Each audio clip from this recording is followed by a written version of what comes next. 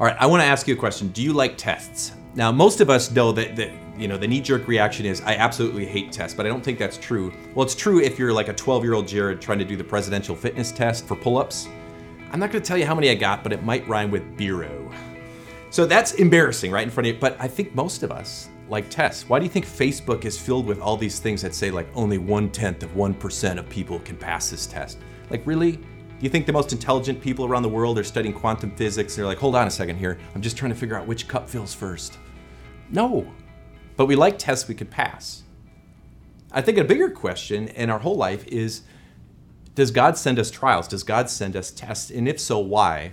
Well, I think we know the why. If you read in the book of Romans, and it's an often quoted passage, but it says, God works for the good of those who love him, who have been called according to his eternal purpose. So what's God's eternal purpose? While we're on this earth, God has this desire that we fear, love, and trust him above all things. God has this desire that we grow in the fruit of the Spirit, as it talks about in Galatians. Love and joy and kindness and goodness. Here's the deal. We don't start that way.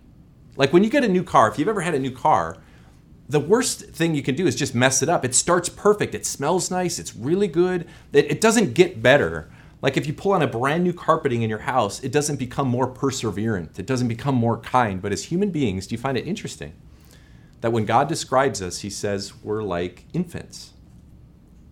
We're infants. We don't start out as an infant mature. Instead, this takes time, and it takes tests, and it takes challenges. So one of the things that God does for us in a lot of ways, because we're spiritually like infants, is he allows things to happen into our life because the person we are now is not the person that God wants us to be in the future. For his eternal purposes, God says, I want you to be an instrument in this world. And right now you're here, but I'm going to allow some things so that you can move from the person that needs to be carried to the one that can do the carrying. This week we're going to be talking about the trials that God sends into our life and what are some of those reasons that God sends those into our life so that we can go from here to here. Let's pray. Lord, so many of us and our friends are in the middle of a test.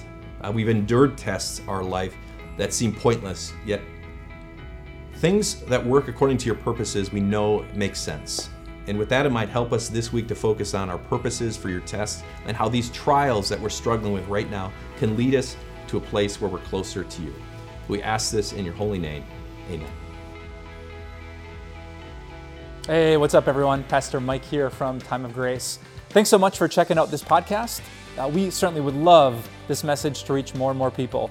So if you wouldn't mind rating and reviewing this podcast, it would bring it to more people's eyes, and we pray this message into more people's hearts.